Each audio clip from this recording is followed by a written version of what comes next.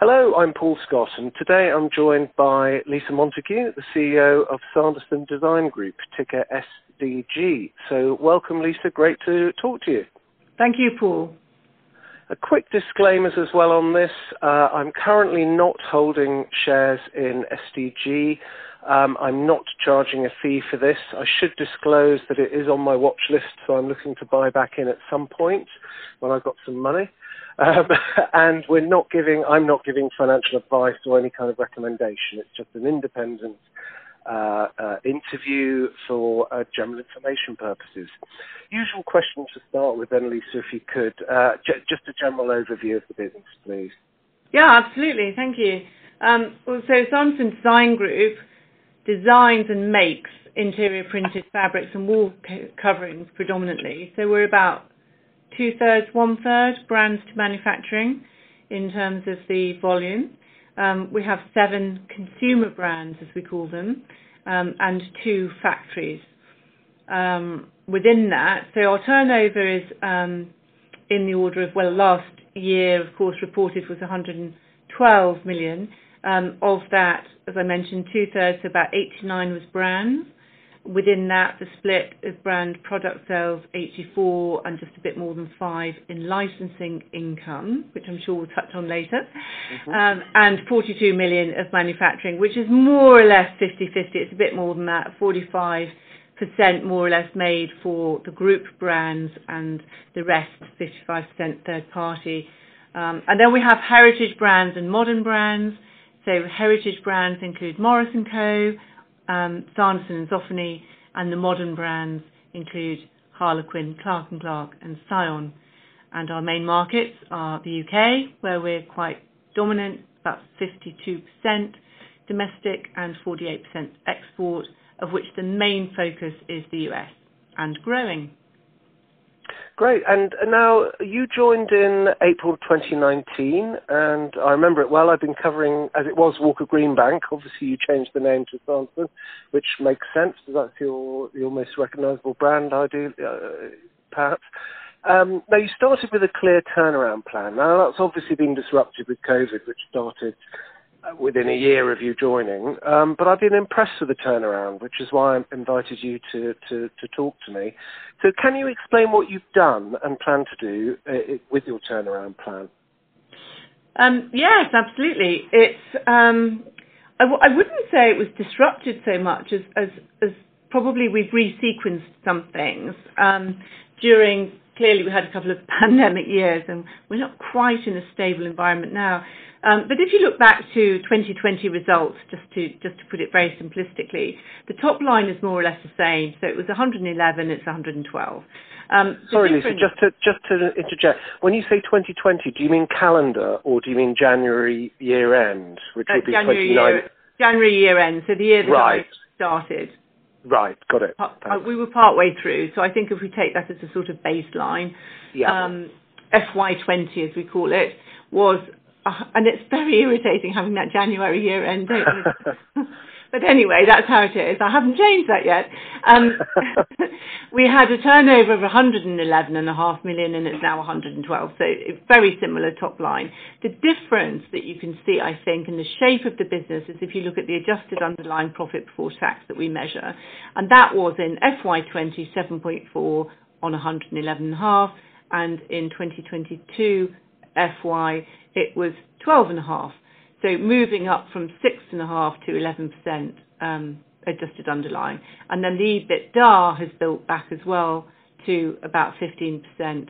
So back to what was probably a bumpy year of 2018 when Clark & Clark was consolidated for the first time for a full year. So how did we do it, I guess, is really your question. And I think that's really through focus on a few things. We set out a strategy, and as you said, really, in spite of headwinds in the market, and they have been many and various, let's face it, we've stuck to the strategy. We've reported on the milestones that we set out way back in October 2019, and we've made sort of underlying progress, which may have gone a bit faster in some areas and taken a little bit longer in others because of market fluctuations. But, I think that's really important about a strategy, is that once you set it out, you keep the end in mind, and how we get there might include tactical shifts depending on the direction of the winds.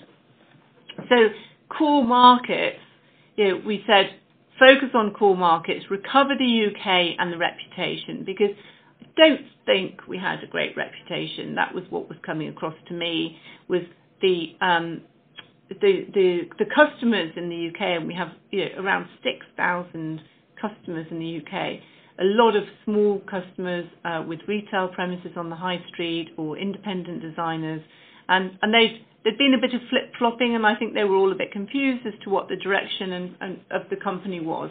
So we've worked really hard on re-establishing ourselves as a great partner in the UK, which is our core market, and then grow the US. Okay. The US we are under-indexed, and we can come back to that.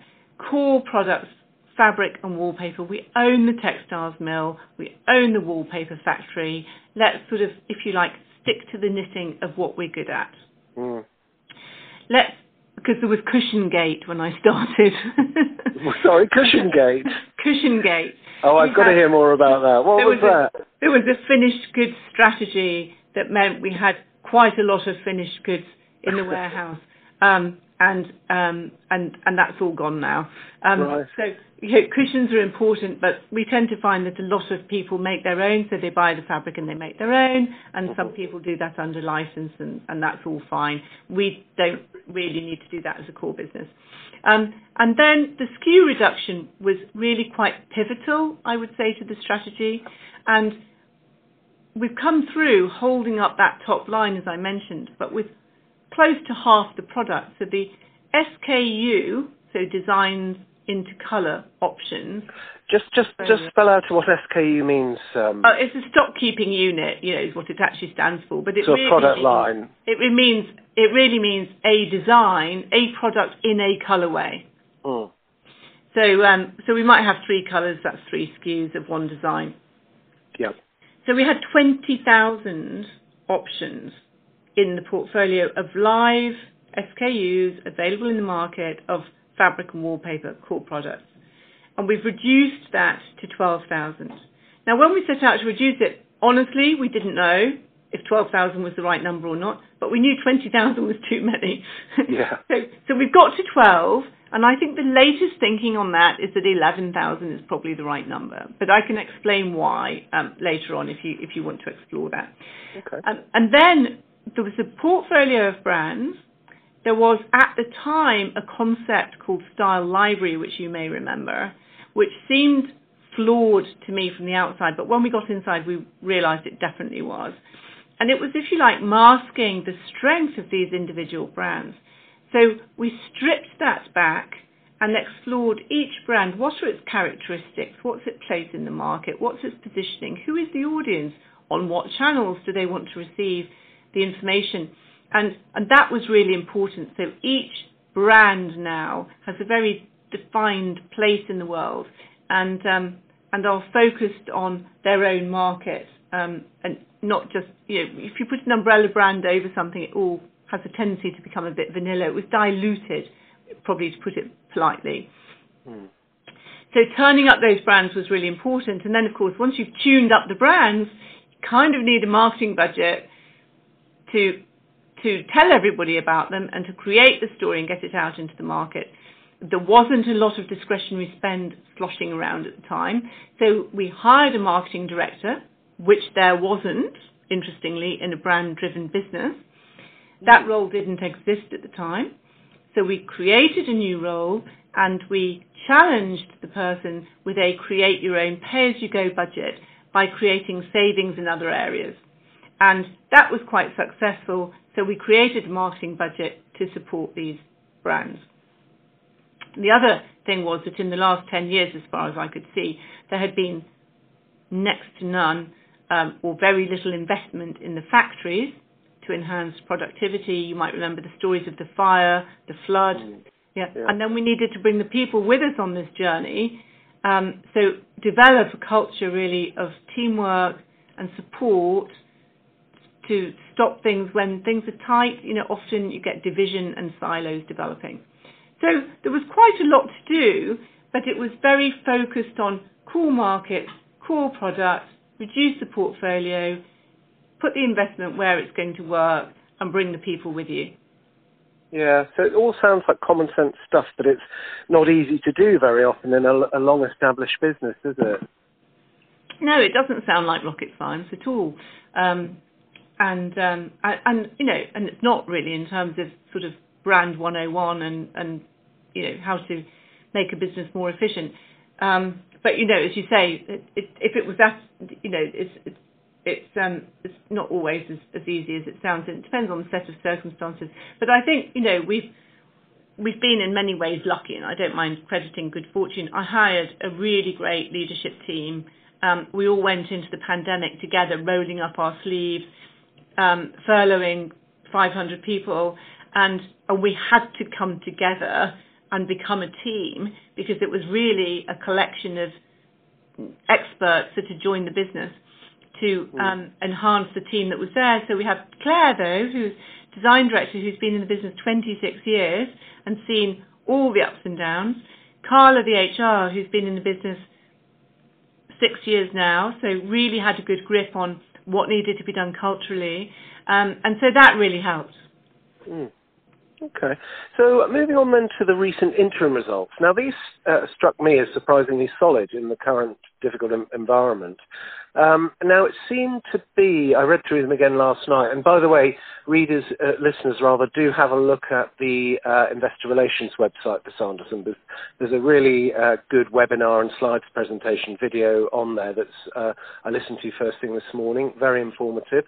So licensing and your Morris & Co brand seem to be the positive standouts in the interims, but other brands all saw declines in sales. So can you talk us through this? Yeah, of course. I mean, solid would be really disappointing at this stage, 3 years into a new strategy, which is a bit of a turnaround, really, if we were in a stable environment.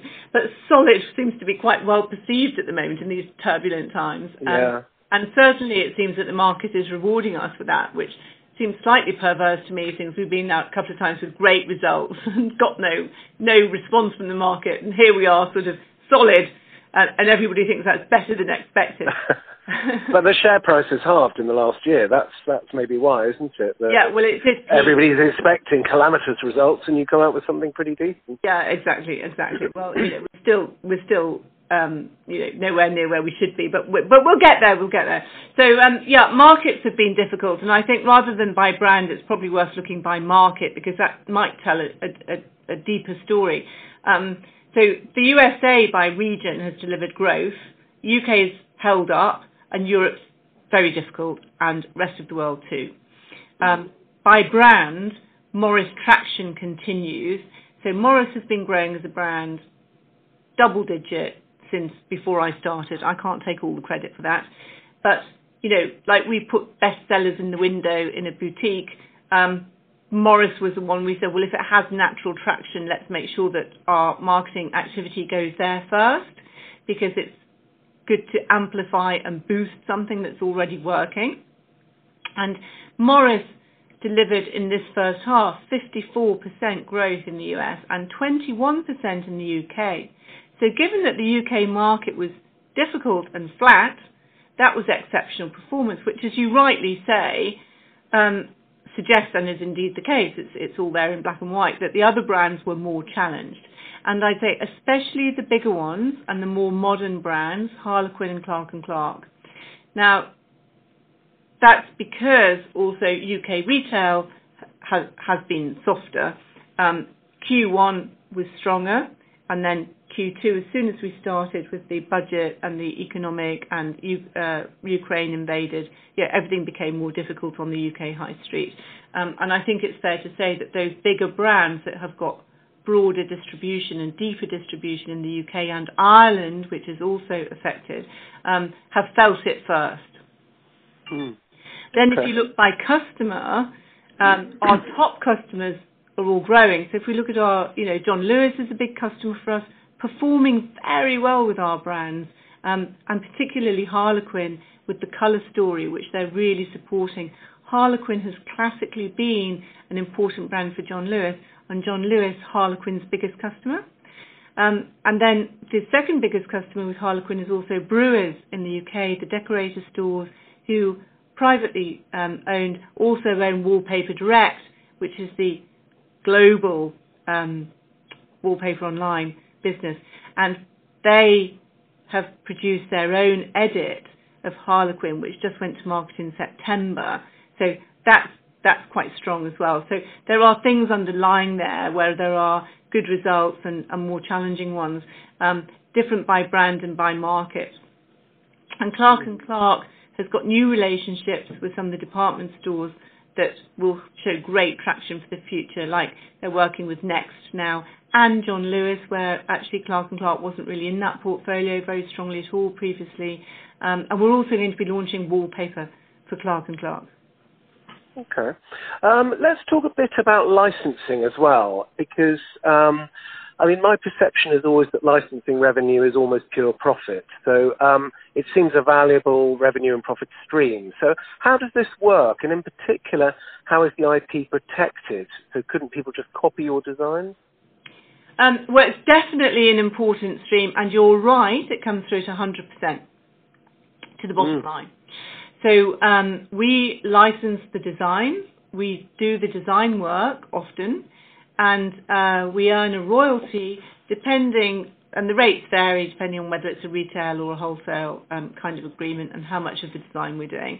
Some of those, well, most have a minimum guarantee attached to them, which is, there's a business plan, and then a small amount of that is taken as an upfront minimum guarantee, which thanks to our accounting standards, means that we have to account for it up front. And so in the pack, when you see it, we've tried to demystify all of that and just be very clear on what's accelerated income and what is core product and collaboration. So splitting it like that, core product would be things like bedding, that we've just re-signed another 3 years with our main partner, Bedeck. Obviously, that only happens every 3 years, so that could make it lumpy, but it unwinds over that period. Yeah, and I have a look at their website, actually, and the product is, I would say, a lot more affordable than some of your sort of own brands, if you like, which are really kind of quite super luxury type thing. Well, not super luxury, they're luxury, aren't they? Is that right? The bedding tends to sell through the department store network, which is, of course, itself challenged in the UK right now. So Debenhams and House of Fraser would have been important customers. I think John Lewis is still the main customer for Bedeck, and they're retailing directly as well. And we've also got the bedding presented in Harrods now on the third floor, both Zoffany bedding in their own area and Morris within the new sort of shop-in-shop on the third floor. So the power of the brands gives us that licensing potential that can really grow in line with the core products, and in some brands it could accelerate. And on slide 31 in the pack, there's a new disclosure where I've sort of grossed up what that means in terms of retail equivalent. I saw that.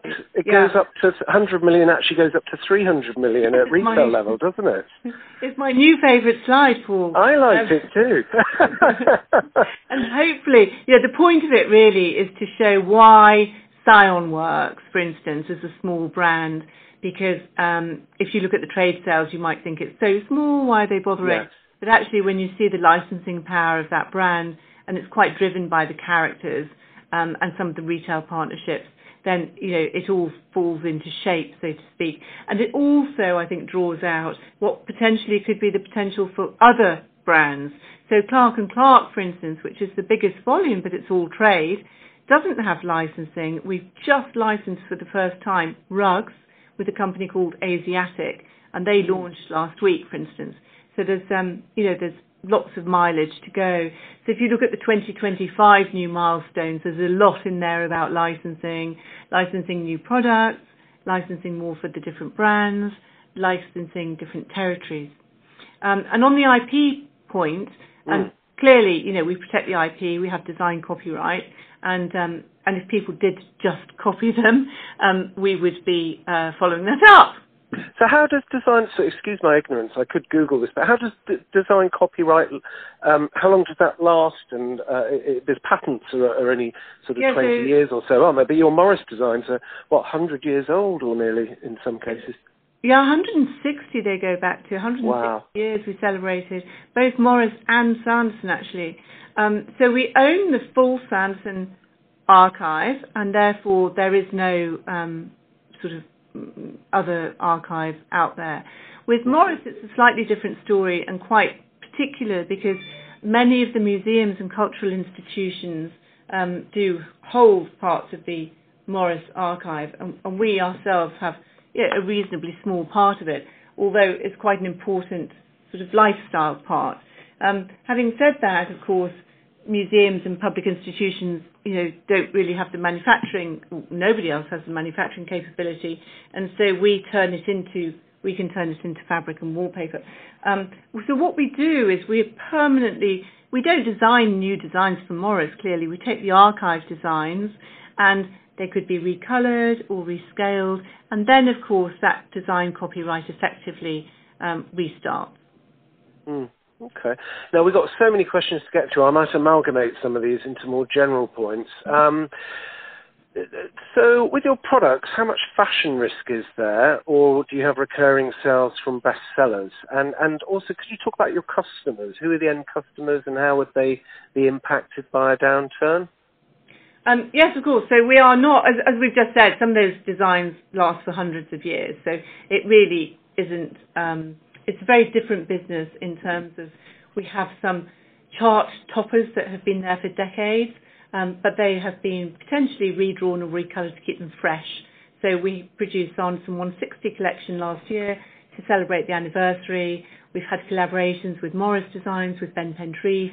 We've launched Simply Morris, where we've cleaned up the background to keep those designs going. And what we do see is that fashion trends can come through licensing maybe, which is why we split core and collaboration. Collaboration can be things like the H&M or Next, tend to be apparel driven, and they do tend to be more in and out, quite short term.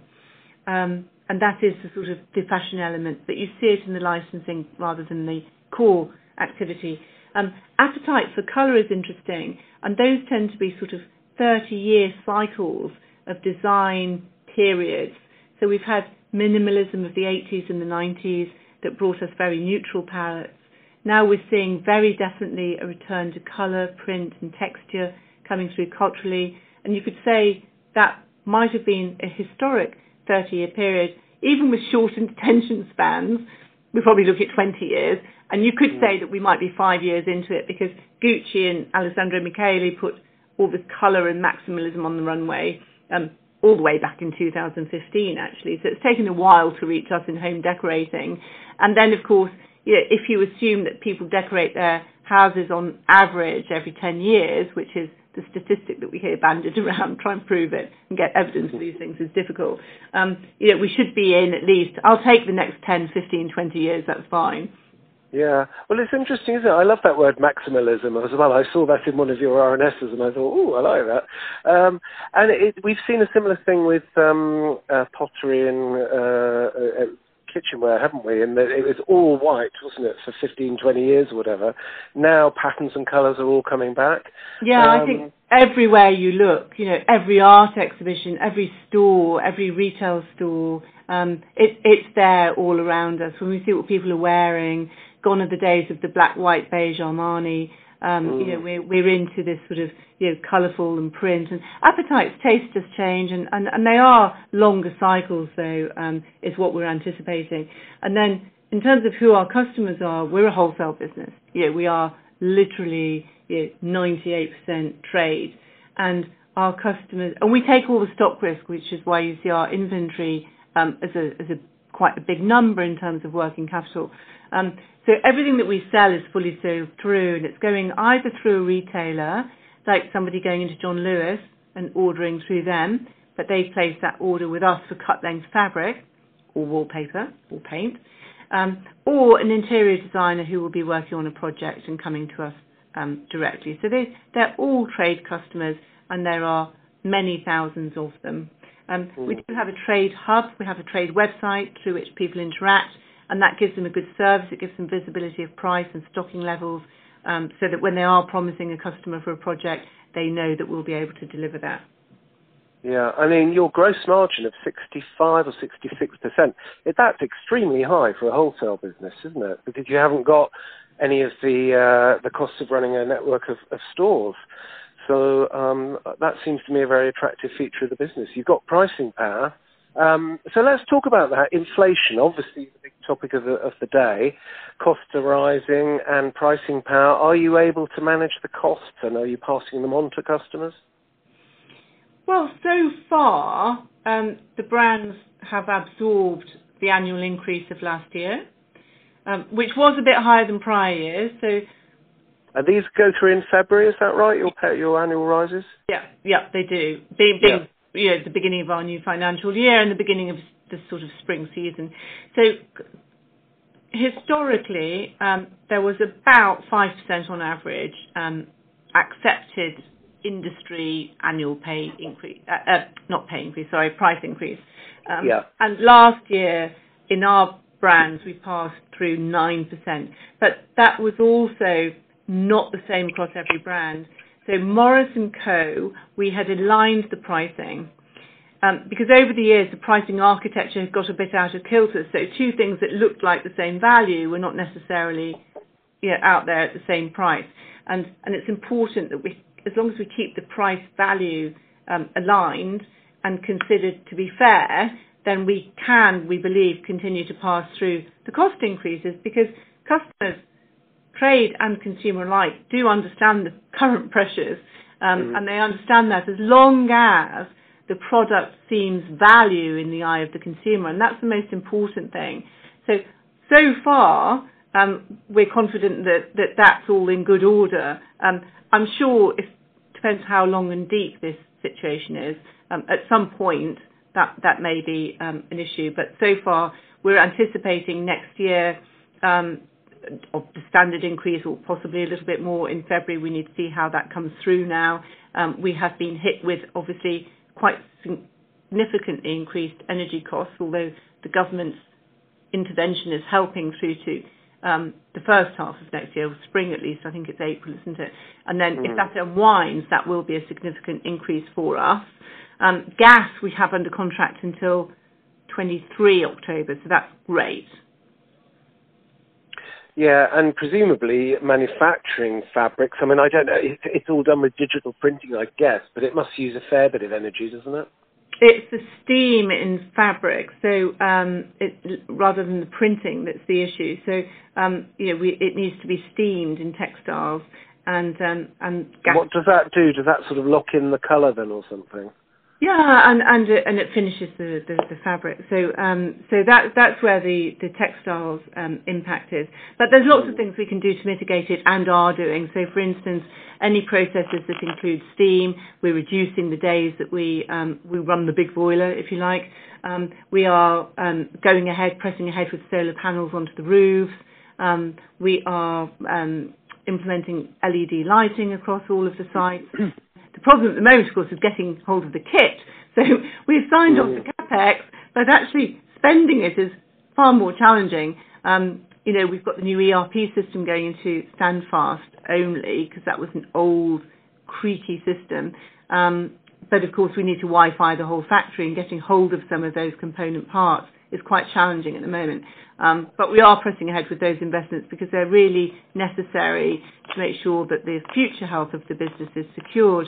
And of course, the payback on all these energy reducing measures now is very attractive. Yeah, I mean, in the small cap universe, I cover about 500 stocks sort of superficially, and it's surprising how many are now saying the same thing, that the payback, I think I saw one company say the payback on solar panels on their factory roof is about 4.5 years or something, so it's a no-brainer if you can get the kit. Yeah, exactly. I mean, talking about supply chain more generally, have you had any issues with your core raw materials, and has Brexit disrupted or helped in any way? Yeah. Brexit was it's very exciting last year, and the merry dance of Brexit and COVID together was somewhat distracting. It's had two different, very distinct effects on our business. It's always like this, isn't it? Swings and roundabouts. We have at Standfast in particular benefited due to the tariffs and duties applied to textiles going in and out of Europe and beyond. Benefited because there's a cost benefit to all of our competition in the UK to produce textiles in the UK rather than bringing them in where they attract tariffs and duties going in and out. So if a company is importing from Europe or beyond and re-exporting into Europe, it's 8% either way.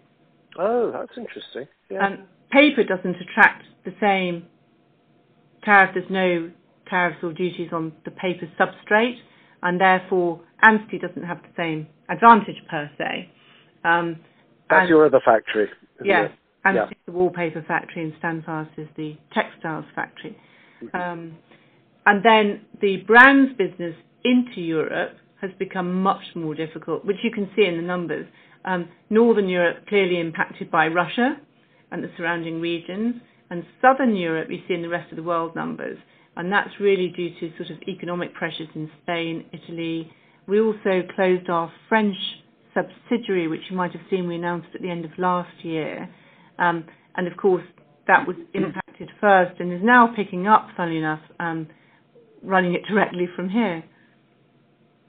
Oh, okay. So, yes, so you didn't lose the actual French business as such, the sales. You just managed them from the UK now. Yeah, we've changed the way we're servicing it. Oh, okay. Oh, I didn't pick that up.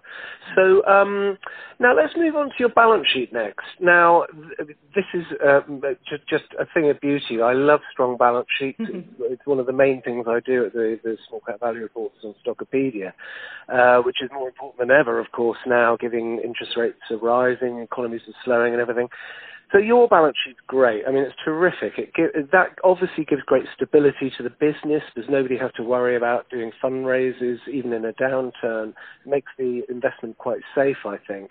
But I would say there's excess capital on the balance sheet. So to me, share buybacks, surely at the current valuation, make a lot of sense. And acquisitions, I mean, I flagged up to you before this interview that I thought Port Merion, for example, would make a lovely fit with its heritage brands and, licensing partners for launching tableware and so on. So what's your reaction to that? Yeah, we do work with Port Merion, actually. Well, it's great to have a strong balance sheet, as you say, and it gives us some degree of comfort. And, of course, we have, an unused facility at the moment with Barclays for about $12.5 million. What we were looking at is, and I think you were going to come on to it, is in terms of, don't forget we have two defined benefit pension schemes. So earlier in the year, we were starting to think about that as probably the best and first use of any excess capital, as you say. However, that was just sort of before Putin invaded Ukraine, and we decided then as a board that we were far more comfortable sitting on a good cash balance for the rest of this year and having a look how things turn out. Yeah. And giving everybody comfort that we have that. And I think that was a prudent thing to do. Now, obviously, if interesting projects come to market, we would have to have a look at them. But we're not out there pursuing any kind of acquisition strategy at the moment.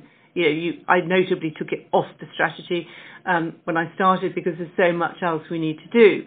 It doesn't mean to say that there aren't inorganic growth opportunities that would be attractive at some point. Yeah, and I suppose... I didn't want to take the focus of Mike and myself off the development we need to do internally and the self-help measures that are really important to get through so that we have a good, strong platform to be able to look at all of those things in the future. Yeah, that makes sense. And often I find with a lot of companies, it's often good to have a chairman with tons and tons of acquisition experience and contacts to maybe look at that side of things and to bring the best idea to the CEO, leaving the CEO free to run the business.